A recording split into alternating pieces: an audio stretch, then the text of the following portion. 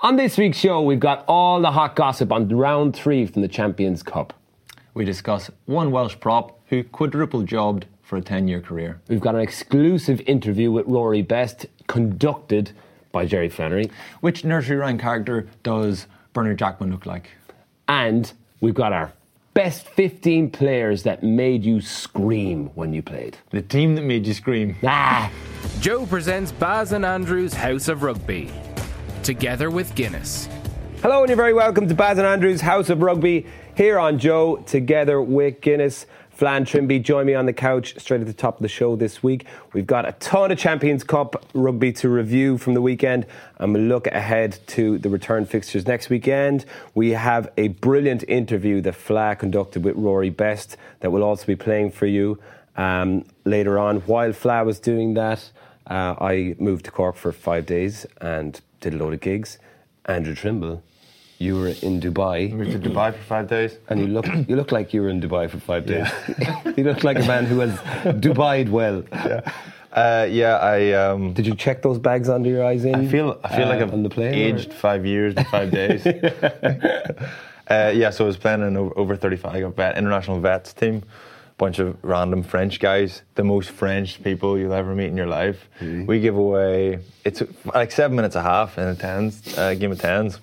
It's grand. It's not that tiring, is it? Yeah, no, it's not too bad at all because everybody's old as well. Yeah. But I'd say within 3 minutes, these guys give away 8 penalties for the same thing. What? And they were like, it's sacre bleu. Like, they just could not understand why they were getting penalised so much. And then I was getting fired up with them. I was cracking up and we were all around with each other. But great crack, great few days. There's a few decent teams out there as well. There was one team with Dylan Armitage, Ben Gollings, Griffin, you know, the Italian nine? Remember him? The chops. The chops, yeah. Still got the chops. He looks old. Does he? He looks like he's in a silver 60s. hair, I'd But imagine. he plays quite. He looks like he can still kind of play a little bit. Is there a lot of bitchiness at the tournament? Oh. No. He's gotten very old. No, yeah. Put on a few pounds. Yeah. No, very friendly. Everybody's in good form. Everybody's kind of pretty relaxed and enjoying having a bit of crack together. Ben Gollings, I'd say he was pretty mean, man. He was handy enough, yeah. Yeah? Yeah, very loose, throwing the ball about. When you say handy enough, like, he was a fucking awesome sevens player, wasn't he? And he's still in really good nick, is he not? Yeah, he is, yeah. What would he be? He'd be 40 now, wouldn't he?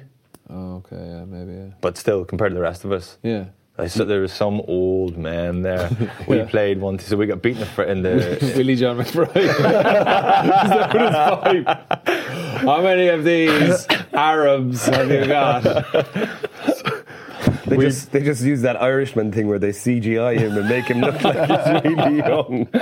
Have you seen The Irishman? I haven't seen it. There's an unbelievable part where they make De Niro look like he's 40 with CGI, and I couldn't fault the film. It's unbelievable.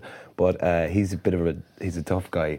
Are you worried De Niro was listening to this? He's going to be annoyed you're slagging. Sorry, Robert. Sorry, Bob. Robert, what are you doing? I just listened to Baz and Andrews. But they have a scene where he goes down to rough up this shopkeeper that was given out to his daughter, and he goes down and he beats him up. But it's clearly, like, how old is Robert De Niro?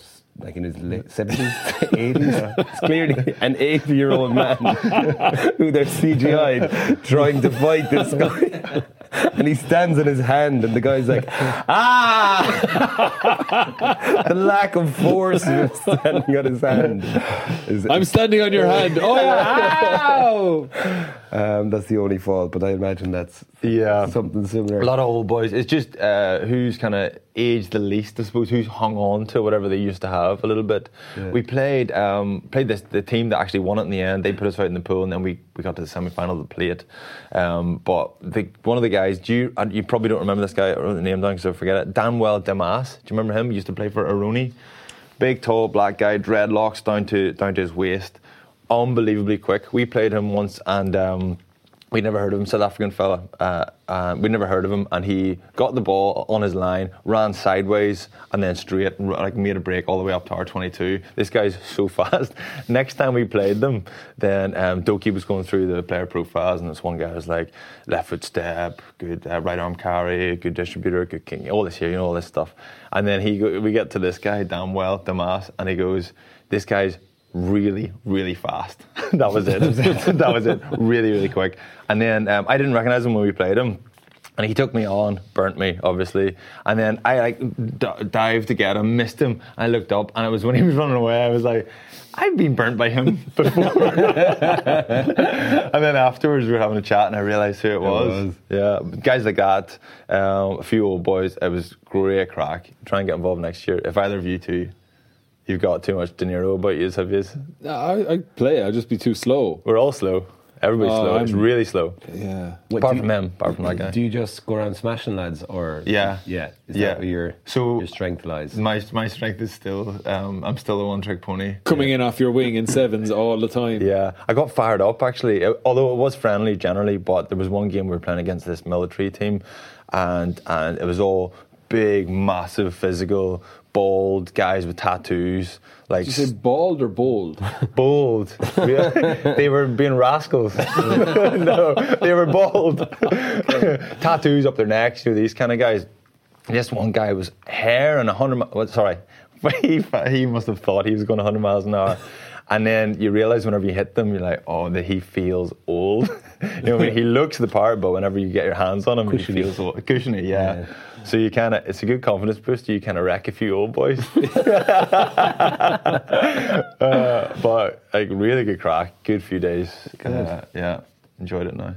Good man. Did you do anything for the weekend? I was at the Munster game. I did it with BT, and very enjoyable doing the game. Second half was like paint dry. It would have been more exciting, but yeah, it was good. Just met up with everyone beforehand. Well, it was a bit of a players' reunion, right? There was a players' reunion. Yeah. Did you get involved? Well, they were in the bar behind where we were commentating from, and we went in and just caught up with a few of them. But I was exhausted by that stage. I was like, I need to get home, and it was like such a smell of farts in there when I came in. I was like, and they were oblivious. They were like, hey! And I was like, oh man, the smell of farts in here. But when we made up, we made up, and everyone was like, Craig Doyle was there looking like perfect, and then Wally was there looking perfect, and I was like, oh, for fuck's sake, I'm on telly with these two fellas now. And then I saw Paul Grace, and I was like, oh, thank God you're here. He said, why is there? I thought it was me with Wally and Craig Doyle, like these two hunks, and he was just looking at me, and I was like, I'm not sure if that joke went down there well. And then did you do it on air? Like no. Then one there was like I was standing beside Wally and one of them was like, David, how have you not aged? Like, are you just in the gym all the time? And Wally was just looking at me going, no, he's in the gym all the time. And I was like, for fuck's sake, man, you know what I mean? Like, I'm training. Wally's there, I go maybe once every week or something like that. I was like, oh God. Yeah, Wally's a freak. Yeah, but it was very enjoyable. It was very enjoyable. Good. Game wasn't great. Big win, obviously. You predicted Saracens wouldn't travel with the strongest team, and strongest. And they did. They only brought Maro Itoje. Was the only one that from the World Cup that played. Ben Spencer, the 9. Yeah, sorry. They played a decent rugby in the first half. Munster. The try was good. They just seemed to They seemed to do well when they got the ball to Earls and Conway, and then they stopped doing that. Yeah, I thought the first half, the conditions just ruined the game, ruined it. But, like, if you look at it, like, Saracens have the best defence in the Premiership, and defence is just based on system. So even if they take their first line players out, the guys that are second line will still know their defensive system, will still know their kicking strategies. And they'll be adept at those, and they'll be fit, they'll be well conditioned. So it wasn't going to be a walkover for Munster. But like Saracens had 16 internationals at the World Cup. They had 9 players that were involved in the World Cup final, and they pulled 7 of those players from that game. So if you pulled Munster's 7 best players and got Munster to play that team, it would be a lot different. But I thought first half, when the conditions were good, Munster were awesome. I thought they played some really exactly you said, their passing was really crisp, handling was excellent. Every time they were playing, when they were sending 2 forwards around, or sending 2 forwards at the line, they were always hitting the outside man and were getting great return off it. And I thought Conway, I thought Earlsy started really well. I thought Rory Scannell was probably Munster's best player in the first half. I thought his distribution was excellent. And he kept Brad Barrett pretty quiet. But then the second half, then it just became Conditions are awful. Conditions really are bad. terrible, Yeah, it was hard to and- tell from the telly. and but it was. like it was just like it just ruined the game. But Saracens were right in the mix all the way through. Will Munster be in trouble next week, do you think?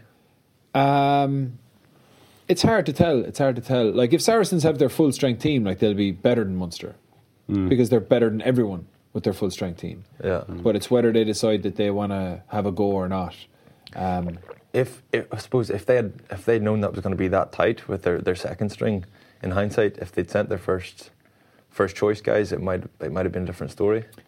Yeah, well, there was You a lot, know what I mean? I wonder, is Mark McCall thinking, I wonder, should we have gone for that? Well, That was winnable. Getting a bonus point with that team and resting all those players is. You see, if they beat Munster next week, you know they've still got to get. They still have the Ospreys and they have Racing at home as well. Then you know, so could work out perfectly. Yeah, but I think they're just saying, listen, we'll just see the fact that they got a losing bonus point from the game. I'd say Mark McCall's like decent, and they're like they've got to prioritise the Premiership. They've got to prioritise it from a financial point of view. So the European Cup is secondary to them. But they might want to go out and get some game time into their first choice players now for next week. They'll play. I don't know whether they'll play their first choice team. He said they will. Yeah, Mark McCall said he said they'll rotate. yeah. It's just a nice way of it's a polite way to the guys that were playing. He seemed irritated that he keeps getting asked about it all the time. Yeah. And I'd imagine it does wear pretty thin, but I suppose it's still news. Like that's it. Yeah, exactly. The We all whole- want to find out about it. Yeah, the whole thing is every time Saracens go to play now, it's like, what are they going to do with their team? Which is annoying for him, and probably takes the gloss off. Like I thought, Will Skelton was incredible. Like he was just like Skelton was so good, man. He was just winning so many collisions. But like, there's only one of him there. Normally, you have like Mako Vunipola, you have Billy Vunipola, you'd have George Cruz, you'd have Jamie George. You know, you've got all these other guys who can carry the ball really effectively as well. But a lot of it was down to Will Skelton. Lama Satelli carried a few times. Jackson Ray is a really good, busy player. But they'll be a completely different team. Like when you said, sorry, go on. Even the second half, they had Manu Vunipola, who's I think he's still a teenager playing 10, and like they needed to just turn Munster, put the ball in behind them, which I know is I haven't played 10, but that's what you should be looking to do all the time, is just get the ball in behind Munster, make Munster play out there, which they didn't do, and there was a gale force wind making life very hard for Munster. But So when you said a minute ago that Munster, you know, it's whether they'll play or not next weekend, is that what you said? When you like, how do you think they could go about beating that strong Saracens team next weekend? Look, I think they showed they played for a few periods when they clicked in the first half. Munster showed that, you know, they were. Is it a case of like watching it was like when Earls and Conway got the ball in with a little bit of space, Munster are a different team. Is that the case? Get them the ball. Is they're their best players? Why don't we see them getting the ball more often? Oh, well, generally, like if you're playing against really good sides, it's difficult to do because you don't get as much momentum, and then it's harder. There isn't the space to get the ball to them, or when they get the ball, there is no space for them. Earlsy created himself that there wasn't like a lot of times he got the ball and there was nothing on. He just coming back inside looking for lazy defenders who've clocked off, and he just puts footwork on them or a little chip over the top. But yeah, I think Munster definitely looked to move, looked to attack on the edges, and they looked a lot better, playing with a little bit more width, hitting that second man. So I don't know what they're going to do. The Saracens, if they're full strength, are very difficult. I met Dennis Leamy yesterday. He was complimenting you, saying he's actually good crack, isn't he? People don't realise he's actually good crack. I love that. Yeah, it's great. I love it as well. No, I hate it. I hate it. I hate that you two love it so much. Liam's settling in very well to his academy role with Leinster. Very complimentary to how they're doing things up there. And he spoke about how Leinster just keep it so simple and play a lot to width and try and get the ball as wide as possible and keep stretching teams. So when I was watching the games back, it was like I had that in mind. And Munster were very good when they did that. When they move away from it, then probably because of the conditions. You couldn't. No one could do anything in the second half. But then looking at Leinster doing it, you know, they defended for a lot of that game on Saturday, which was incredibly impressive. But when they had the ball, they were just, relentless and very difficult to stop. James Lowe was phenomenal for them again. Gibson Park was excellent in managing everything, but I thought, like, James Lowe gives you... Do you remember we talked about that hard carry?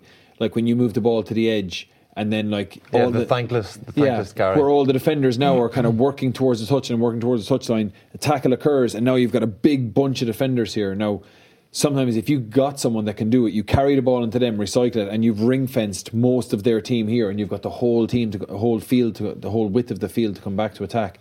They can use James Lowe in that position. Like we see, like from the Ulster game, like I was just watching Ulster a lot and watching how important Coetzee, McCluskey and Cooney are in terms of how they manage it. I can see James Lowe can do the same thing. It's like, when people say you could have a second row who plays like a back row, or you have a hooker who plays like a back row, it just frees up, adds more to your team. When you've got James Lowe, a winger who can play like a back row, I thought he was, he's such a big threat for them. He's such a good player.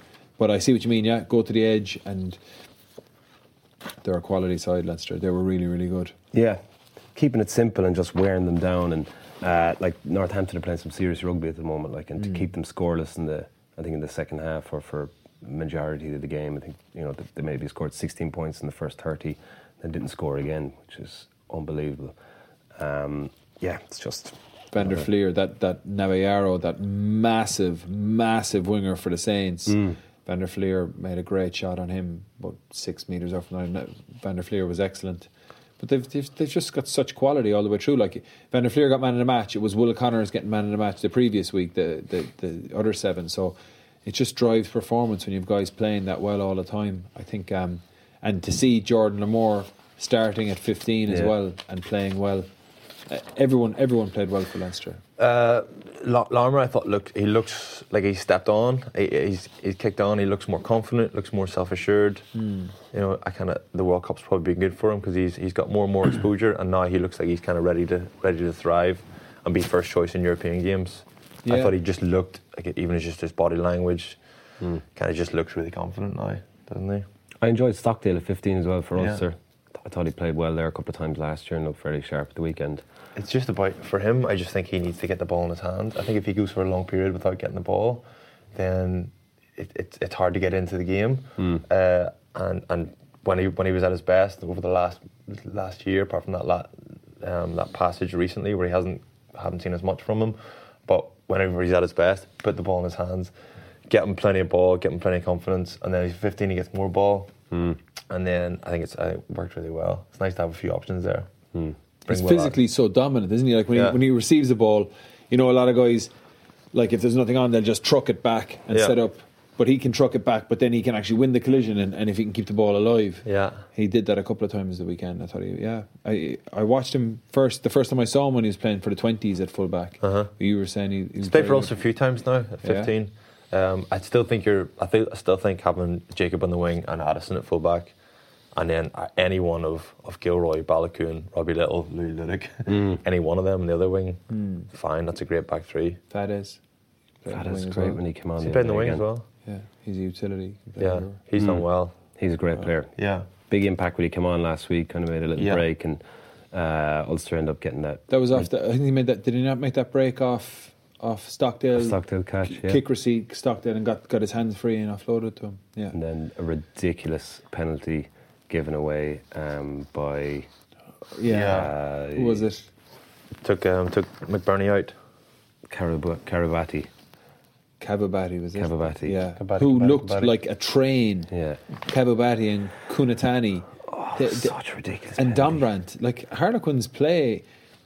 It's weird when you watch the teams in the Premiership outside of Saracens and Exeter, because they can play some really nice rugby. It's just the tightness that you need at certain stages in the game they seem to struggle with. I don't know what it's down to. Like, you watching Bath as well, over the last few weeks, and I'd be like, PJ Wilson is there now, the former SNC coach at Munster. So I've an interest in them, and I'd watch them and I'd be like, they can play some really good rugby, but it's like there's something that they're missing something. It feels like the Pro 14 is a step below the Champions Cup for us. So when we go into a Champions Cup weekend, everything goes up. It's a cup final every week. Whereas for the Premiership teams, it seems like it's a similar level all the time. So they're not really playing do or die rugby when it gets to Champions Cup. I don't think, a couple of the 10s across the board at the weekend weren't really like Smith for Harlequins, isn't it? Marcus Smith. Didn't really control the game. That's that looseness. Yeah. He had loads of opportunities to kill off Ulster in the last 20 minutes, or in that first 20 minutes of the second half, where they controlled the whole game. Got to 24-14, and you're like, oh, they're done here. Put them away. Yeah, I thought they had done enough. Missed the kick, hit the post right in front of the posts, and Ulster just get a sniff and crawl the way back into it. That's my take on it anyway, that they just don't have that killer instinct when it comes to Champions League. Harlequins turned up though. Harlequins, I thought that was a decent performance from Harlequins. Not an easy place to go in Europe. Like, no one goes there and does well, really. But I think Ulster dug deep. And again, I don't think we've seen Ulster cut loose or even play as well as they can play. They just look like they're so close, like 3 or 4 weeks in a row now, very, very close to really clicking. McCloskey's on fire. I was going to ask you, like, here's a good question. Well, we should get to Connacht as well now, but like we should discuss Sprout. Let's talk about Sprout. We should discuss, if you're coming, we were saying, like, if Andy Farrell came down from the moon, obviously to be a massive, like, oh my God, what is rugby? But if they arrived and there was no reputations, no nothing. And how did Andy Farrell get the job? He just must have, maybe there's a moon league. He must interview well. Yeah, he's just on Skype, and this guy from the moon is onto us. He'd probably get a lot of PR for the team. But if he came down, like John Cooney's right in the mix now, he's just been so consistent. McCluskey has been phenomenal. I was going to ask, like, do you think McCluskey could, who's he competing with? Obviously Henshaw, Bundy, Rory, Scannell, Chris Farrell obviously can play 12 as well. Tom Farrell has gone well, but McCluskey's just been outrageous. Like, Marcus Smith must be like, oh God. They just were pounding. He was making so much momentum, carrying down. Yeah. Like, I've watched a good bit of him now, and he's got a lot more to his game than just a bulldozer. You know. No, he can play a bit as well, and he offloads well. They offload for the try. Yeah. When he caught that and then just threw it back inside, man. Yeah. See the one he plucked out of the air that Marshall threw him, like, that was an incredible piece of skill. I thought the one as well where he got between Gilroy was outside him and he got between two. I thought if Gilly had stayed out, that was that one. Yeah, I thought he plucked it here. Oh, that was the one. Sorry, yeah. He could have. I thought Gilly probably could have maybe read that. I mean, he's the one. Anybody else you might think, right, come underneath. But when it's McCluskey, you think he's probably going to get his hands free. He always does. So keep outside, and he put it it looked like he put it where he wanted to put it. Yeah, that could be another try, another assist. Looking at it, if you're going through their team, like, I'm not sure if it's like, what are they missing to be top challengers in terms of like Herring is up there. If you're looking through the spine of their team, Marty Moore is progressing well. Eric O'Sullivan is progressing well, but they're still relatively young. Or those two lads, Eric O'Sullivan for sure. Yeah, Henderson had a big game. Ian Henderson. After that, then maybe someone else needs to step up. I'm talking about being a real challenger. Yeah, and possibly somebody else in the back row. They need. I think they just need a little bit of more grunt. I find it hard to identify one area, because we talked about their back three, their centres, Luke Marshall and McCluskey. If those two stay fit, those two work really well. Lovely balance. Cooney obviously on fire. Billy Burns going well. Mike Laurie, if he gets back in there, then the two of them could be in and out a little bit. Yeah. I think that could, like, in a couple of years' time, I would like to think Mike Laurie will kick on. He'll be starting. But again, anyway, so there. Back row strong, second row when Hendy goes well, they're strong. Front row, the starting front row is strong, and then you've got Jack obviously to come back and loose head. Tom O'Toole, it's been difficult sometimes whenever you get a big heavy French pack. It's difficult, but he's outrageous around the park. Unbelievable, like very, very good enough to kind of compromise a little bit. So I can't think of any areas really. But you're right though, they're not there yet, and even we're talking about. Like, Ulster have gone really well, 3 from 3 in Europe. They look brilliant. But then you look at the way Leinster played at the weekend, and just put Northampton out of sight, away from home, that's another level. And if Ulster are going to win, start challenging to get in the mix, they have to win like that. They have to start creating performances like that. The general marker is 8 to 9 regular international starters in your team, and when you get in around that level of quality, that's when you're looking at winning trophies. And if you go back through most of the teams that won the European Cup over the last few years, they regularly will have 8 to 9. I'm not saying internationals, 8 to 9 regular starting internationals. So that's where Saracens would have been with Mako, with Jamie George, with Lamasatelli or Vincent Koch, Cruz, Itoje, Billy Vanapola. Michael Rhodes is not really in the mix anymore, but you could put Jackson Ray in there. He's not an international starter, but you would have had Ben Spencer, who's been involved with England, but then Farrell, Williams, Elliot Daly, and then you go to Leinster and you see the same thing. Same thing there. So that's probably the marker that you need to measure, like a team like Ulster against, and they're probably. We'll just see when Ireland start picking their squads again. No, I don't. I don't think Ulster. I can't in the foreseeable future. I can't see them getting better, consistently better than Leinster. But I can see them getting to a point where they could have beaten them in that quarter final last year in a one-off game. If they play them in a knockout stage, they could win. They could beat Leinster and they could beat Saracens. It'll be a big effort, but to do it where they're at the minute, 3 wins, no bonus points. They're going to end up with an away quarter final. Best case scenario that's if they go to Harlequins, get a win, beat Bath at home. Even if they bonus point Bath at home, they're not going to beat Claremont in Claremont. You wouldn't have thought. That's a massive long shot. So they've got to go away in the quarter final. They're going to play Leinster, maybe Claremont, Racing. It's a tough ask. You really need to be playing at home in that quarter final if you have any chance. And then you get to and then it starts to become one-off games. And that's whenever they've got. But I used to always think that like a one-off game here when we were involved at Munster, and but we just couldn't do it against Leinster. We just couldn't do it. Good. Well, I mean, all I'm saying is that they can do it, and they haven't done it.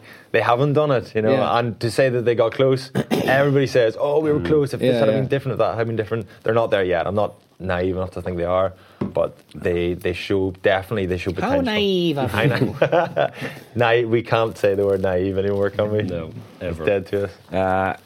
We better move on to Connacht. Sprite. Go on, Sprite. They picked a strong team, thankfully. I was worried last week that they wouldn't, going over to Gloucester, and they were looking good at half-time, 10-7 up. And then Andy Friend, not for the first time this year, takes Jack Carty off after an intercept and a kick out in the full. 2 mistakes, but up until that moment he had actually controlled the game quite well. An unbelievable offload for Porch's try, who's actually really impressive as well. Sprout came on, didn't make any mistakes for anything, but Gloucester just took back control of the game and won quite easily in the end. What are your thoughts on that? Like, Andy Friend, what message does that send to your team when you're taking off your 10 who's like an international? It's tough punishing someone like that. Yeah. Or is he resting him? This is my other thing. Sorry, how long? It was 50 minutes when he took him off. It's early enough, isn't it? It's definitely you're saying something there. It's definitely a message, isn't it? Well, so let me after the intercept, right? Is he saying don't throw those, don't take those chances, and be a little bit more tight, like what you're saying about the English teams? If he then takes that mindset on, if he had that mindset, I don't want to get pulled off early here, then he wouldn't have thrown that offload for the try. A moment of brilliance. Carty, that's something that kind of characterises the way he plays. So you don't want to lose that. So it would be a shame that if by 50 minutes he's off, 50 minutes is off. If he keeps hearing that message, he will tighten up his game and he might become not the player that we've become used to. He might just, That'd be a shame. And it'd be very difficult to get him just to be a little bit more conservative or make more mature decisions, but also maintain that kind of lively way of playing. But isn't it nice to be able to pick 2 guys and say, listen, we're going to, they have to go out to try and win the game. So Jack Carty tries to win every single moment he plays. Now sometimes he doesn't, sometimes it doesn't come off, but when he can pull that try out of his ass where he offloads the ball for Porch, that's unbelievable. So you don't want to lose that, and you can just say, listen, Jack, go out and play your game. And it can be like, you're not trying to tell him to go from being a real creator all the time to suddenly being super conservative. But you just say, listen, go out and play your game. And then you can, on 50 minutes, you can bring on Sprout and you may think, this guy might manage out the game for us now. It's just a different balance, I don't think you always want to be trying to develop the players, develop their game and develop how, make them better. But don't take away what makes them special. So don't take away what makes Jack Carty special, which is he tries to win every single moment. He's got an outrageous skill set. And then that's why he's unique. That's why we're big fans of him, because he does that stuff. When it doesn't pay your bills, it's just you just love seeing him. You know what I mean? If you're Andy Friend, you'd be like, oh fuck, maybe dial it back a little bit. But like to watch, man, I love watching Jack Carty play. He's brilliant. He kicked really well throughout the game, though. He found touch all the time. I had one kick at the end of the first half that from the almost near the halfway line that I think if he'd have gotten it would have been may have kept him on the field for longer. For the intercept, that should have been a penalty to Connacht. There was whoever it was, Gloucester player, second row, was lying on the ball for like 20 seconds and there was no penalty given, and I was kind of thinking maybe he was just presumed it was advantage being played and he threw the pass. And then the kick in the full was just something that skewed off his boot, So, I understand developing players, but for Connacht trying to win that game, I thought it was essential that he's on the field. He's been at the heart of what's been good about Connacht for the last few years. And, it's just a strange one. Jeez, man, you flip-flopped. It was Sprout. Yeah, now it's like, jeez, man, get Jack Carty. Yeah. You know who I thought, is Cipriani. I don't think they never got at Cipriani all the way through the game. He was just pulling the strings, play like he would play to the gain line, but he would move it. He was never taking contact, and when you allow him to play like that, he is so dangerous. You see that kick he had in his 22, they didn't mean that, sure. He did. I would say honestly, I wouldn't put it past him, man, because what was he trying to do? If that he was trying to clear it. But where was he trying to kick to? If that was a mistake, down the field, down left or down right or what? Down to the right corner. To the right. To the right. I don't know. Look, I watched. He's got such an array of kicking. Watched a lot of him last year when we were playing Gloucester, and he's got such an array of kicks, and some of them are really unconventional. Like he'll just, not chuck the ball up in the air, take a step back. Like he'll just drop it and hit the outside of his boot and put it in different angles and stuff like that. That's what makes him so hard to read, because he's so balanced that he doesn't show his hand when he's loading to pass or to kick. But Connacht needed to get at him, and I don't think they did. I don't think it's part of their game plan either, really, to bang it up like the way McCluskey was doing it against Marcus Smith. But they didn't. You're right. I mean, Aki played brilliant, but it was 3 turnovers, and as he always does, he finds a way to get into the game. But he didn't. I don't know if he carried at all really off a first or second phase down that channel. So I'm sure it'll be different next weekend at the return fixture. That's. I think we'll move on from them. Actually, one more, the Arno Bolta red card. What was your thoughts on that? Red card last second of the game. It is a red card. Was it? Yeah. Yeah, that's it. Like it's not. There's no malice. Like Arno's a real, he's a good guy. Do you know what I mean? He wasn't going out trying to mess Tompkins up or anything like that. But I think it just happened in a snapshot, and he just let his forearm was up like that, and it just happened to catch him in the neck. And if you go through the decision tree, they're going to say, well, what's the point of contact? Okay, well it's his forearm, and where did it hits his neck, or if it hits his neck or his head, well then it's pretty much a red card. Did you see the red? The Ospreys red. No. Dan Evans, Kung Fu. I know. Teddy Tama, man. Why would you kick? He's so beautiful, man. Teddy Tama. Why would you kick? That's him why. That's why. Yeah. I just think I'd rather just leave him beautiful. Man. Yeah, have some of that. We're in disarray, the Ospreys. We've got a massive financially we're in trouble, but It wasn't like the first minute, was it? Yeah. Madness. Crazy. All right, we've got a brilliant interview that Fla conducted with Rory Best, and we're going to play that for you now. 124 test caps, 218 Ulster caps of pure Ulster beef. Mr. Rory Best, OBE. Rory, welcome. Thank you for joining us. Thank you. Good to be here, Fab. Normally, you normally ask someone, how's the body? But you've just come off the back of a Barbarians tour. So I'm going to be very specific and ask you, how's your liver? Yeah, I think it was a fairly hectic 3 weeks. I think most people do like a week, maybe 2 weeks with the Babas, and they come off the back, if I can go, that was pretty frightening. But 3 weeks in now, I'm glad to be home. I love the experience, but coming into that last week, it was quite nice, a bit more enjoyable because you could see the light at the end of the tunnel. I think the first 2 weeks you kept going, we have another week of this, we have another 2 weeks of this. Whereas last week was a bit more, sort of chilled out, and we knew what it was about. And I'm just glad now that I don't have to.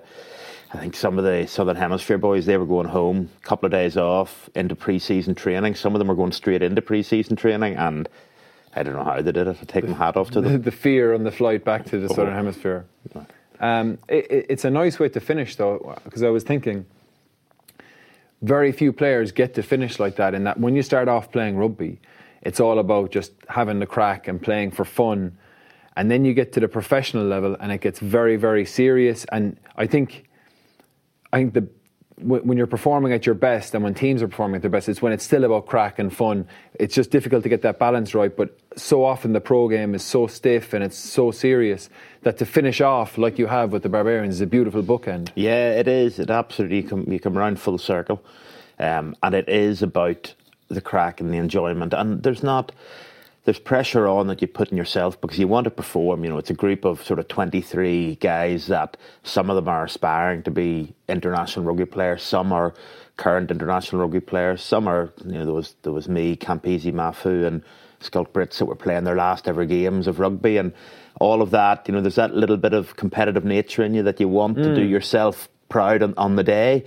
But ultimately, in the build-up to it, it's not like Ireland at a World Cup or Ulster in a European Cup game where you need to perform. People are expecting you to perform. You need to bring people with you. You need to do this, that and the other. And like you say, you get very rigid. You get caught up in that. And it can affect your performance, whereas this was very much about going, right, well, let's go out and enjoy it. And we want to win because we don't like losing. But if we don't win, people understand that Babas is about having fun and about the ethos of the game and getting out, like in Brazil, they're out in schools and communities and just promoting how fun this game can be.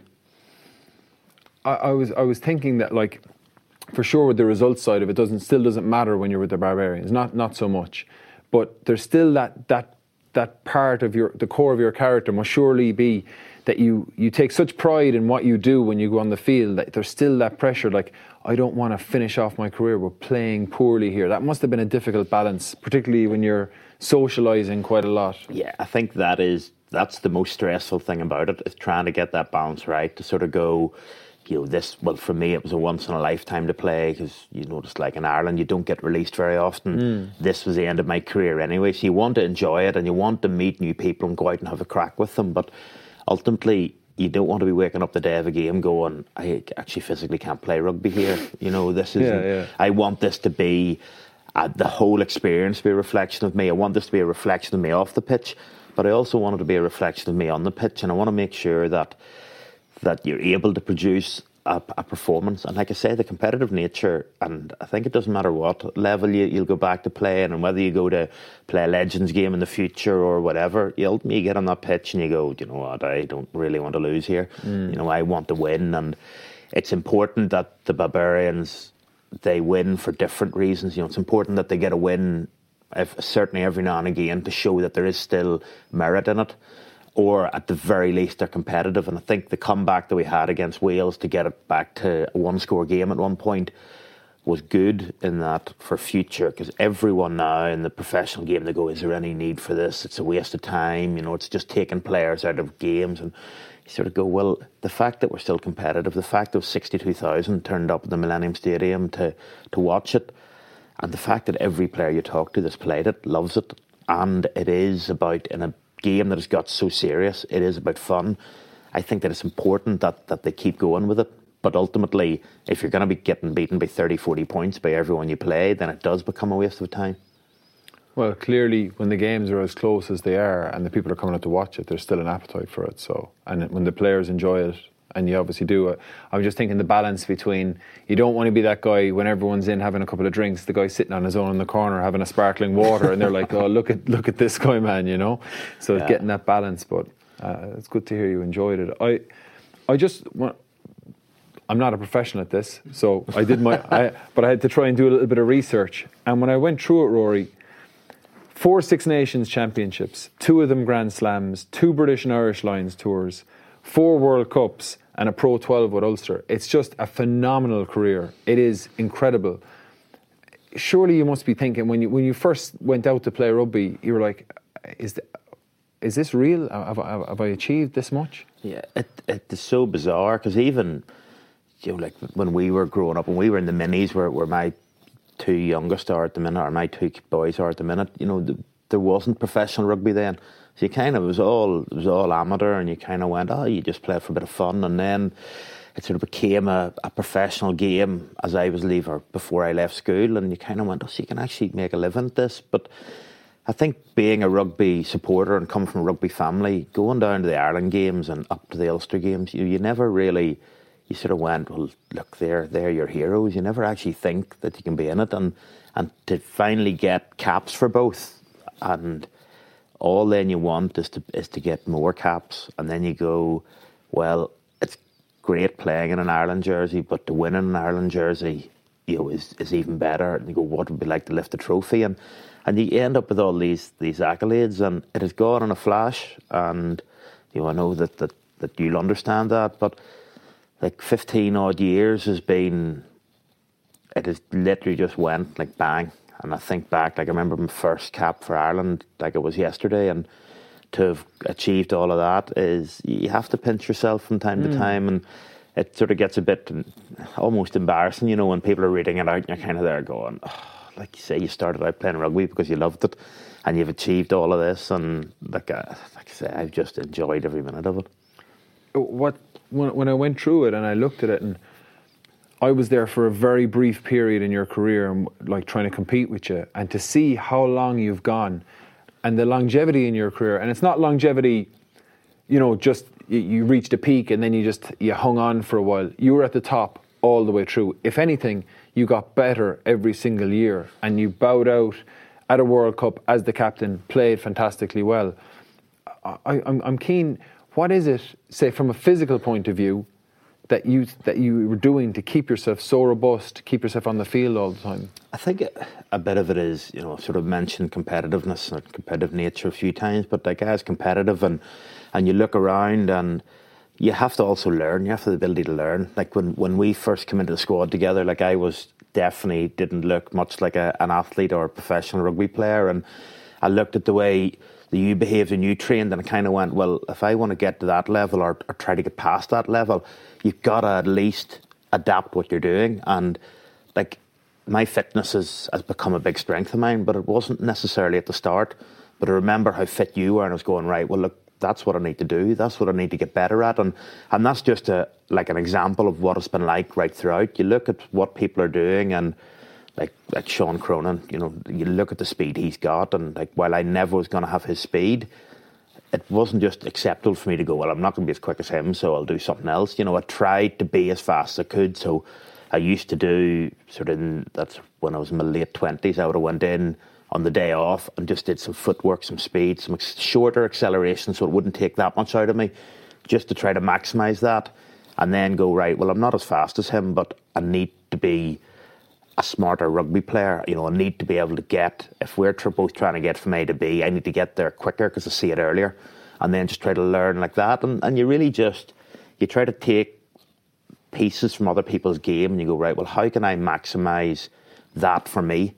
And it won't look like everyone else looks like, but as long as you're sort of driven to try to get the best out of you that you can, I think that's part of the reason that I've managed to stay ahead. Because, you know, even like Niall Scannell's coming in now, you know, a big set piece hooker, and I sort of went, right, well, that was my strength, and suddenly somebody's challenging that. Well, I need to make sure that I know the opposition scrum as well as anyone, so that when we're doing our detail on it, that I can go, well, look, from looking, he does this, this, and this, and then your experience counts. Whereas if you're guessing, your experience isn't worth that much. I also tried to throw a little bit more to make sure that you stay ahead of these boys, which sometimes is not easy. It's interesting when you're talking about that, because it's such common sense what you're saying. It's so logical. Yet you'd wonder, why doesn't every single player have the same approach? So I'm asking, is this all driven by you, or was it coach driven? Like who helped you with this? I think you've got to want to do it yourself, and I think what you find is that if you want to do it, like for example Simon Easterby with Ireland, like he is now out, like he's got the pole now for the line out throwing, and he'll come in on the day off, even when he's flying home from Wales, he'll get the earlier flight to make sure we have enough light to throw before everyone else comes in. But you have to ask him. Like, he's not going to come and go, listen, Rory, I'll fly home tomorrow early if you want to come down and throw. You've got to want to go to him first. What I found, and probably didn't really grasp at the start of my career, is that these guys are here to help you any way they can, but they have so much going on that they're not going to volunteer it. You have to come and ask for it. And I've definitely found that and the same with Daniel Soper's now come into Ulster as a skills coach. And I just went to him and I said, listen, I want to work on this, this and this. Can you put together some sort of programme? Because I like things in routine. Can you put together some sort of programme so that my Mondays extra looks like this, Tuesdays and Thursdays, and this is what it'll be. And when you go to them, they will help you with a heart and a hand. But you've got to be, I think, like one of the hardest things I think is that people are afraid to identify weaknesses, especially in that rugby environment where it's all bravado and, we fear nothing, we beat our chests. And I think if you're afraid to identify your weaknesses, you're never going to get better at them. Whereas, like, I know that throwing is something that I've got to keep working on, and a lot of it is in my head, probably because I think technically I probably tinkered with it that much because I always wanted to try to be better. It nearly became detrimental. But I also know that I've got to identify and I've got to work on it. Same as like my ball carrying. Like, it's something that I've tried to get better at over the years, and it's maybe been the acceleration stuff. More recently, it's been working with Daniel to try to catch the ball early, see it, because people are getting bigger now, so I'm not going to be a destructive carrier. But can I be the guy that catches the ball with somebody right on me and chip it? Can I be really comfortable on the ball that I can play the wee outs, inside, outside, and be able to use the ball a bit better? And like all those little things, I went to Daniel and said, this is what I'm thinking. He went, right, let's put together a programme. And, those are little things that I think until you actually identify and you're comfortable with yourself to go, this is what I'm good at, this is what I'm not so good at, this is actually ideally where I'd want to be. From watching the game and watching other people, this is what I see as being the perfect hooker. This is, you'll never get there, but this is what I want to strive to be. And go to the coaches and go, right, this is what I'm thinking. And they'll, add a little bit and they'll give you, like you've been a coach, how satisfying is it when a player comes to you and goes, listen, Jerry, I want to work on this. Can you help me? You're never going to turn around and go, catch a grip, I have too much on. You will bend over backwards to help that person. So often I used to speak to the younger lads in Munster and I used to say, look at Rory Best, look at the way he's evolving as a player. Because you can jump in if you see any different, but I always saw it as that your strength was your fundamentals as a big set piece hooker, and you were really good at that. And then I watched as you evolved, like, because we would be playing against Ulster and we were playing against Rory Best, and I'd be like, lads, this guy's a massive breakdown threat. He's going to be in at the poach every single time. I saw you developing the football part of your game. I said, just they're common sense things, but they so rarely happen. Just pulling a ball back rather than just playing the tip on, sometimes to create a little bit of depth when the defence is flying at you. Yeah. But I always told the younger lads in Munster, said, watch how Rory Best is evolving. He is maximising everything that he has, because when you see someone like Sean Cronin come up, like I saw him in Munster and I just went, oh dear, we need to get him out of here because I cannot compete with that kind of athleticism. Yeah. But that's what I admire so much, is just to see how because naturally your strength, your speed, your even your level of conditioning, your ability to recover is gonna start to dwindle as you get older. That's just life. Yep. But doesn't mean you accept it. You can still fight for every bit that you have. But to see how you've maximised the other things, like reading the game, like it amazes me that so much of this seems to be coming from you, and it's such common sense, but it's so rare, and it sort of lends itself to me thinking, you're thinking like a coach. You're a player, but you're thinking like a coach. Yeah, like, I suppose I just love the game, and just even now, like those last couple of weeks in the World Cup, like I was the oldest by a few years. I think Johnny was next at whatever he was, 33 or 34. So you're 3-4 years ahead of them. But like even like I would do my throwing at the end, and I just didn't ever want to leave the pitch. I would even go across with Johnny and do a bit of kicking and messing around, just to sort of be.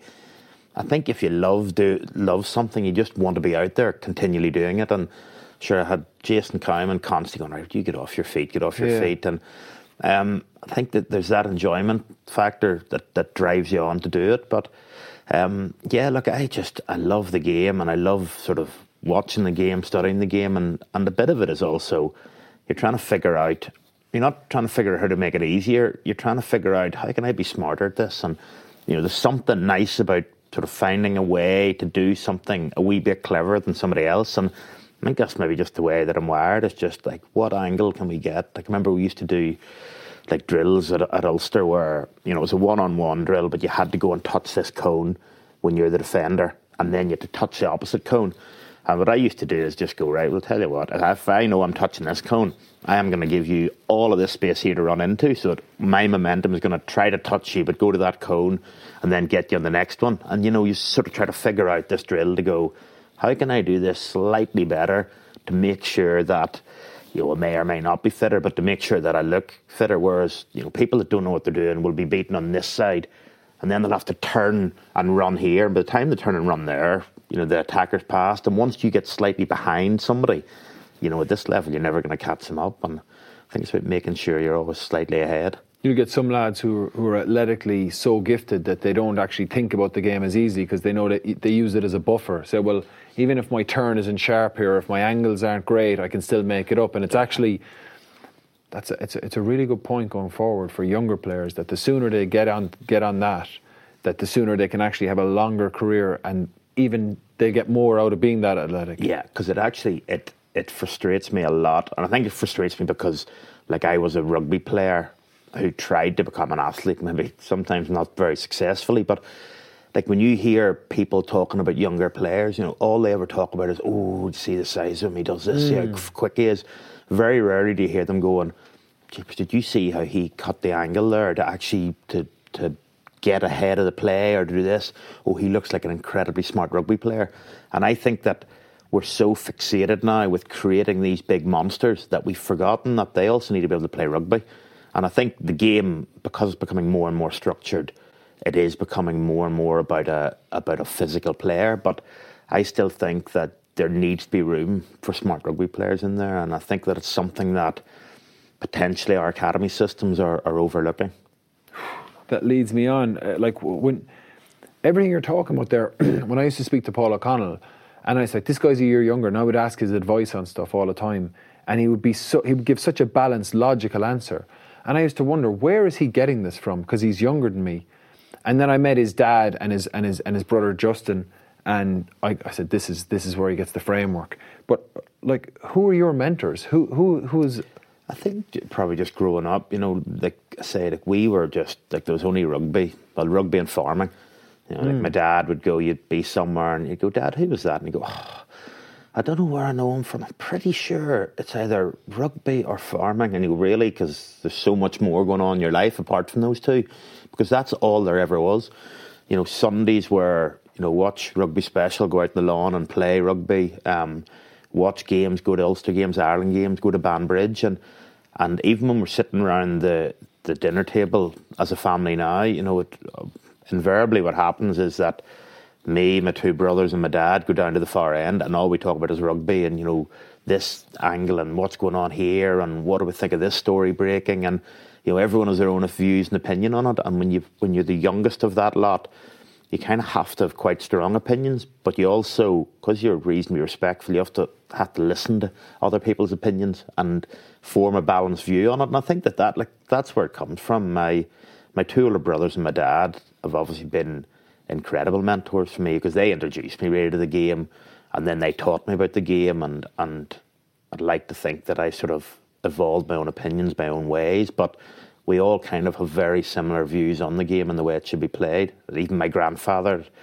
it used to destroy him watching mini rugby whenever it was just like Route 1, people running up the middle. His favourite phrase to shout was always, let it out, let it out. He thought the game should be played with the full width of the pitch. And like, obviously I would agree with him that I watch sometimes minis, and just to allow this sort of clump of kids just to run around after the ball. Get them to understand space. Get them to understand space. And, you know, it shouldn't be about structure. It should be about being comfortable with the ball in your hand and being able to move it. And not necessarily talking about the 5 and 6 year olds, because it is it's a lot about enjoyment for them.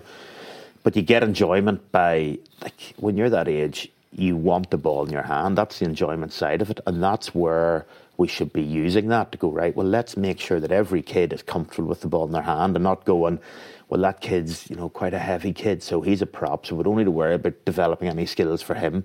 You know, it should be about everyone up to a certain age should be as capable as each other within their skill set of handling the ball. And like, that would be, I suppose, a big philosophy of our family, really.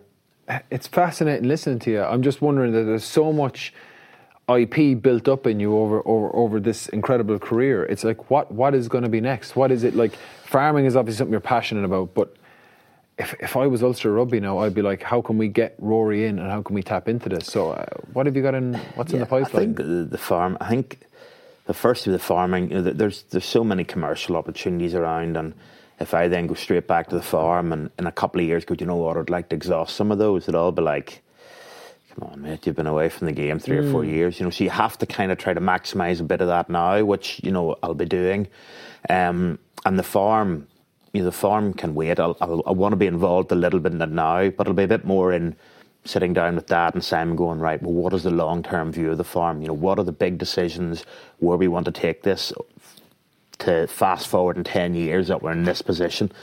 But rugby, I think the great thing that I love about rugby is that I know what I'm talking about. Whereas I go back to the farm now, because I've been out of it for so long, people are talking about the impact of Brexit and, you know, the price of beef and the price of grain and, you know, what sprays, what crops are using. And it's so different from 15 years ago. I'm kind of a little bit lost in it. And you hope that you'll pick it up quickly when you get back immersed in it. But the great thing about rugby is, no matter where you are in the world, if you sit down in a room, I would like to think that I could hold my own in a conversation about it. And that's why I want to stay involved in it, because it's all I've known for 15 years as a professional.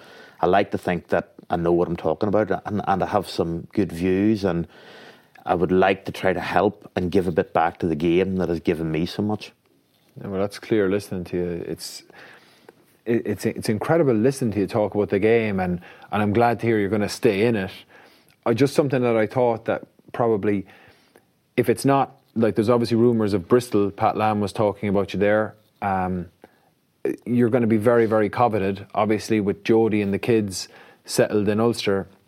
But once you get into the game professionally, when you're no longer a player, there's obviously a little bit of it's the timeline is going to go, there's accountability. You know, have you taken that into consideration? Yeah, and, you know, I'm not necessarily sure that I want to pull on a tracksuit and coach every day. And I think if you want to do that, you know, you've got to be prepared to move away. You know, some of the best coaches in Ulster are coaching elsewhere, like Mark McCall's in Saracens, and he went to France. You have Jeremy Davidson down in France. Dokey's over in England with Worcester, and you sort of go, like, I don't necessarily know that that's my passion anyway, but I would sort of see myself as being a little bit more of, you know, I'd like to see the bigger picture and go, right, this is how I want us to get from A to B, right? Well, you're the coach, you tell me day to day how you're going to get us there, type thing. And I don't know if necessarily there's a role like that in rugby, you know, a bit like a soccer manager, but, you know, rugby hasn't evolved to that level yet where there's that sort of amount of money. But that the worrying thing is that, and I think that the wee bit about it is that when you're a good player, you'll find a club somewhere, like someone will want to pick you. Whereas, like, nobody knows if you're a good coach or a good manager or what you are. So someone's going to have to take a bit of a punt to go, you know what, I think he'd be good in this environment, and offer you something. And that's the unknown, and that's the bit that you're not sure of. And, like, ultimately, you kind of go, if you're going down that road, you're going to have to be a lot more mobile than you would be. You know, like Ulster was always my view, as long as I was playing well enough to be offered a contract, I don't want to go anywhere. So I can set up base here, have the kids go everywhere, knowing that if we need to move, we'll move, but we'll only move unless my form dips, and that is under my control. Whereas the other way is very much out of your control. Like, you can be a class coach and have a bad group of players or a bad attitude within the players and can't get it changed, or just get bad luck and all of a sudden you're out in your ear. Or you can be a very average coach, and we've all had a few of them that happen to have a very good bunch of players, and they're heralded to be something they're not, and there's a little bit of luck to that, and sort of it's hard to deal with luck whenever you're used to trying to prepare for, to keep everything in your own control. Listening to you, I think you've got a really good handle on it, and I don't think you're going to be short of offers, and I think you're going to make the right choice. I didn't want to talk much about the World Cup, but you're here on behalf of Specsavers, and Specsavers you're launching the Grandparent of the Year, and Specsavers are recognising the extraordinary effect that grandparents have on their kids' lives and within the community. You're not a grandparent yet, but every single time I saw you on the TV after the World Cup, I just saw these guys referencing, and you're the granddad, you're piping slippers, like, it must have gotten old. You know what, it does, and it's got old for years now. And the problem is, like, amongst some of those kids, you might as well be. When you're going to Chicago to play New Zealand and Joey Carberry's winning his first cap and having his 21st birthday, you're kind of there going, I am old, and that's the problem in that environment. You feel really old, and then you come out of it and you say to somebody, oh, sure, I'm old, I'm 37. And they go, what are you talking about? If you were in most other professions, you'd only really be getting going. And like it did. But you know what? Whenever you get into your 30s, that's just when I always think when you're 29 and you have a couple of bad games, because he just needs to find a bit of form. As soon as you turn 30, you have a couple of bad games and you're he's over the hill, he's done. You're there going, well, like, that can be the difference in 2 days, like, or a couple of months or whatever it is. And it's just something you got used to by the end of it. But it's sort of incredibly frustrating that this is almost like a stick to beat you with, whereas you go to some places, and I know, chatting to Rog, that they think that age is a great thing because it's experience, and in the top 14 that they really hold it in a high regard, whereas in other places they seem to be, we need to get somebody younger in. You kind of go, well, no, you need to get somebody better in. If you can get somebody better in, then bring them in, but don't just bring someone in because they're younger. Not just because of age, it's the quality. Yeah. Look, I understand you're under pressure, and Pat is waving at me for the last 20 minutes here. So it's been so good to chat to you, man, and I'm really excited to see what you do going forward. So listen, thanks a million for coming in. Cheers, Okay? Thanks. Cheers. Thank you. That was great, Flat.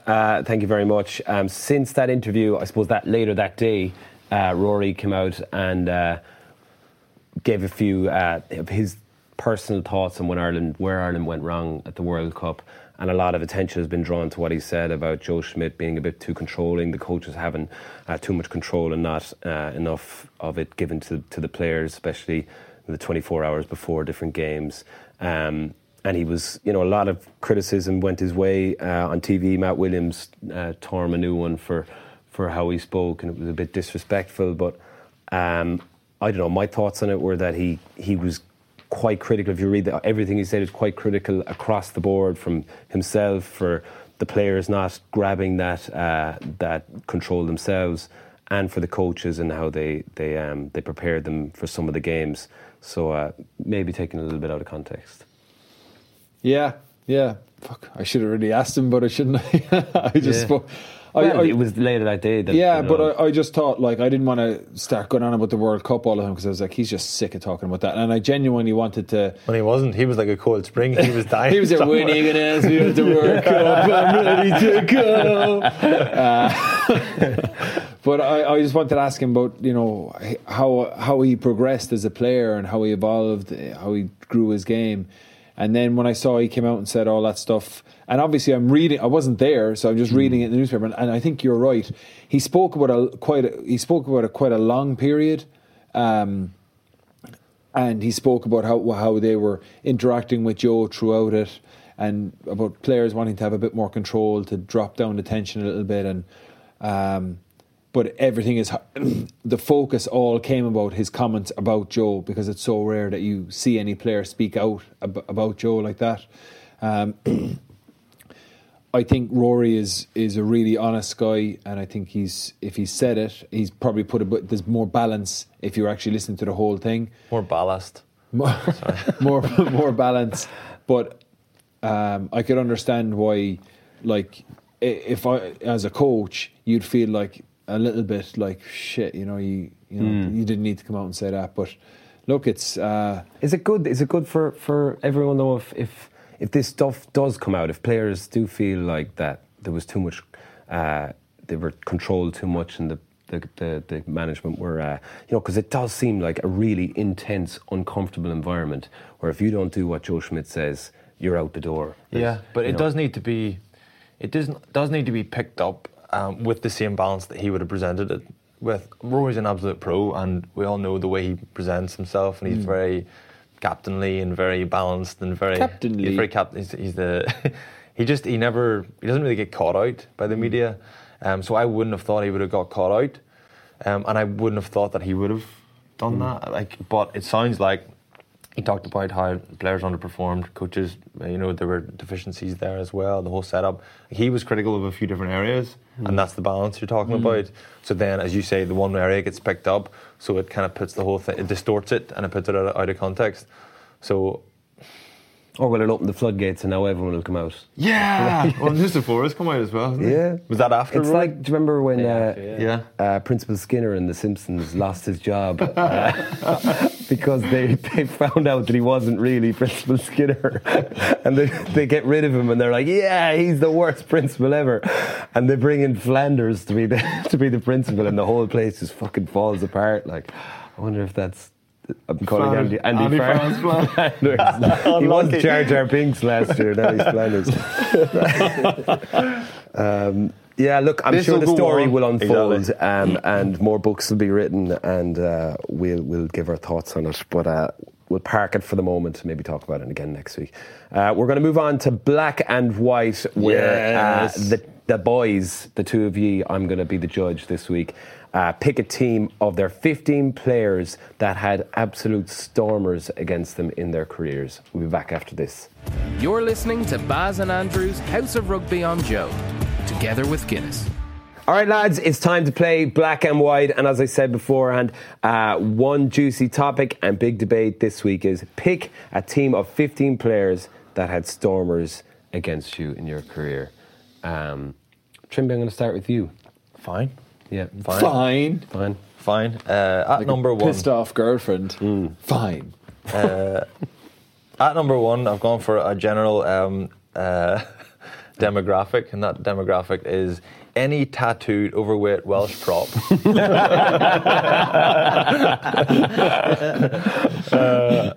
Any example? You don't even have any examples. I just remember one fat Welsh guy for the Paul Dragons. James. Paul James for the Ospreys. No, it wasn't him. I actually remember him. He's one of the props that I can put a name to.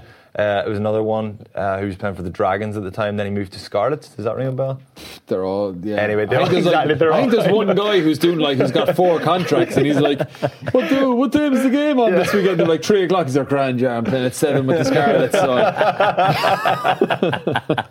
he's at about 600 grand a year, man. He's got all these little contracts. Anyway, so him. And he does the door inside, and what's that, Wine Street inside in Swansea as well. He's like, oh, you lads, did I play against you?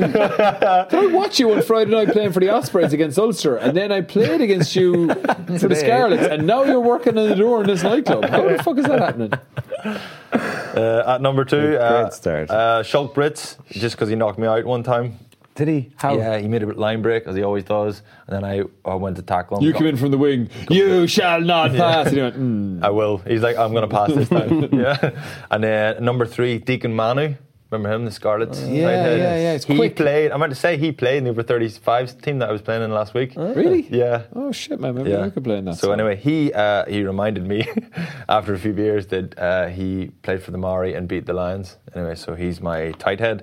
O'Connell had 4 because I remember playing Munster one time when Matty Williams was coaching us, and instead of doing a review of the game, we watched O'Connell's highlights afterwards. And Matty Williams talked us through how much better he was than every one of us. You're right. Yeah, it was really annoying. Anyway, Chris Jack at 5. Why did you put him in there? Pat just lurking in the shadows over here. I put him in there Made a because good point. I don't remember anything outstanding about his performance, but I remember he got into a row with Neil Best. Do you remember this? Ooh. Neil Best was kissing his girlfriend at the home game. Chris Jack threw some food. It landed on his plate, and Bestie looked at him as if he was going to kill him. Bestie's an intimidating man, and Bestie stored that up until the tour in June 2016, and then managed to get Chris Jack at the bottom of a rock and said, "Do you remember November?" Like an absolute psychopath. And this is during the 16-0 loss. Yes. Okay. I showed him. I assume it was a 16-0 loss. It probably was. Pat pointed it out. I can't remember. Yeah. At 6, Joe Bierman. Do you remember him? Yeah. Good offloader. Yeah, very good for the Ospreys. It was Better for the Dragons before Dragons that. as well, Sorry, yeah, very yeah. good better for the Dragons. He was at the Dubai Tens as You're well. just picking the guys you made at the weekend. Yeah. Shane Jennings, what stood out about his performance was how much he targeted Ian Humphries. Ian Humphries, class with the ball in hand. He could actually get in the underrated 15 for attack, but the worst 15 ever for defence. We'll pick that next week, man. Yeah. Good. We used to remember us playing Leicester when they beat us for the first time in Thome Park, and that was our whole game plan.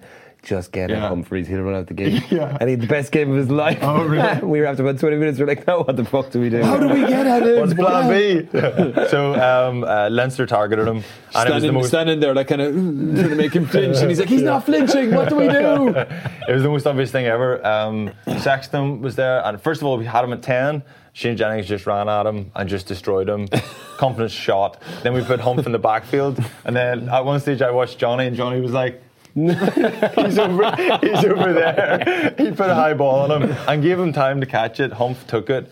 Someone caught him and like kind of opened him up, and he looked so vulnerable. And then Shane Jennings just went, have some of that. Destroyed him. Someone's got a fake mustache and glasses. They're putting it on the Humphries. Where is he? Where is he? Trying to look for him. So anyway, Shane Jennings. Andy Powell at 8. Yeah. Play well against you, yeah? Yes, one game in particular. It was kind of a shootout between him and Ferris at home for the Lions at the end of the season. It was a nothing game, but it was all about Ferris Powell. Powell came out on top that day, to be fair. Matawali at 9, came off the bench for Glasgow a number of times and scored I don't know how many bonus point tries against us. Dan Parks. Justin. Unusual. Yeah, Justin Harrison said famously in Ulster circles, said before the game, this guy's a club footballer. Fast forward 24 hours, Dan Parks, man of the match. Vincent Clerc, for obvious reasons, scoring against us 2007 and then a few times before. You look quite alike. Oh, that's a compliment to me, thank you. He will be good. He'll not listen, it's fine. Yeah. Really? Yeah. Robert De Niro sitting home. When am I going to get another mention? Nick DeLuca at 12. I mentioned him last week. John Davis at 13. Always played well against us. Danwell Damas. Do you remember I described him earlier? Yeah. He's that guy. Yeah. And Luke McLean, the Italian, 15. Really? Always did better than he should have done. That's different. Huh? He did better than he should have done. Well, okay. Maybe we can have a better than they should have done 15 next week. Was he unbelievable, or is he just you're expecting him to be? No, you could believe how good he was. Right. Yeah, but he was very good. Okay. Yeah. More so for Italy than Treviso. Yeah. All right, Jerry. It's going to be hard to beat that loosehead to start with. I'm going to go with Greg Holmes, Australian loosehead. He scored a try. We played them in 2006. We were on a tour, and honestly, he must have sprinted 60 metres with the ball. Yeah, I missed him. I missed the tackle on him, and then we got fined on the bus on the way home. Like nearly the entire Irish backline all got outpaced by the loosehead prop for Australia. I was like, who is going to catch this, guys? For fuck's sake, here are the backs. 2, I went with Bernard Jackman. He just pitched up in 2008 and had a stormer against us in the semi-final of the European Cup. I was like, playing against Birch, I said, we'll put his throwing under pressure here, and he was just like, he's throwing. Leo called really well tonight. I was like, just fuck, couldn't get on him. I think he looked like Humpty Dumpty when he played. Well, that massive egg was running around the field, and it's hard to stop. Big eyebrows. I was tied. I went with I started with BJ Botha at tight end. He played for South Africa against us, and whenever he played for Ulster as well, I hated playing against him because he was just always in the side of my neck scrummaging. But I think Stan Wright for again that 2008 semi-final, I'm a little bit burnt by that, but we just kept going. Pick out Stan Wright. We got to find Stan Wright and pick him out. He is a liability, and he was like fucking Serevi on the day. He caught a Gary Owen. He was offloading. He maimed me, man. Absolutely maimed me with a tackle. Like hit me so hard that I remember I lost a feeling in my left leg, and I was like my leg was shaking on the ground and everything. Didn't he eat his dog? Are we in an episode of Father Ted? I think he did. Didn't he eat his dog? I believe he had his dog that he loved, like Toby. And then I believe he had his dog as well. I heard that somewhere. The dog died, and it was like, oh no, he had to put it down because it bit someone, and he was really sad. Didn't want to waste it. Then, like when Homer eats Pinchy, the lobster, it's like he had to eat the dog. Forelock, Courtney Laws. He's just smashed. He's just smashing people so much. When I played against Northampton and with England. 5 was Nathan Sharp. When I played against him for Australia, he was kind of looking at me as in like, I know you're under the pump with this throw and I know where it's going. I was like, oh shit. 6 was Rocky Elsom, was incredible for Leinster against us every time we played. Richie McCaw was obviously very good for the All Blacks when we played against them. Harron Ordicke at 8. He was always phenomenal. The big man from the Basque Country. Oh, they always said that. But like, what I used to hate playing against him. You and Brian Nugent used to say the same. When we used to play against him, he was brilliant on a single lift. So normally, if you split their pods in the line-out, you could just drop one into the space where it's uncontested. But he was so good on a single-man lift. He's vertical. He's like Peter O'Mahony. Any line-out anecdotes? We just go. Dwayne Peel at 9. He's just like when Dwayne Peel was on fire, man. Yeah. He was just so hard to stop. Contepomi at 10. 11, Bruce Rehana, played for the Saints against us. He was an absolute ninja. 12 was Regan King, playing for the Scarlets against Munster, was just phenomenal. Drico at 13 was always brilliant. 14 was Delasau. Remember him at Claremont, the left foot step, and just none of us could stop him anyway, just teleporting from one side of the pitch to the other every time he stepped. And 15 was Cedric Hamons for Toulouse and for France. Every time I played against him, he was unbelievable. I didn't know a good few of your players, so I'm going to go with, I needed to do. So I'm going to go with Flaz. That was a great one. I really enjoyed that.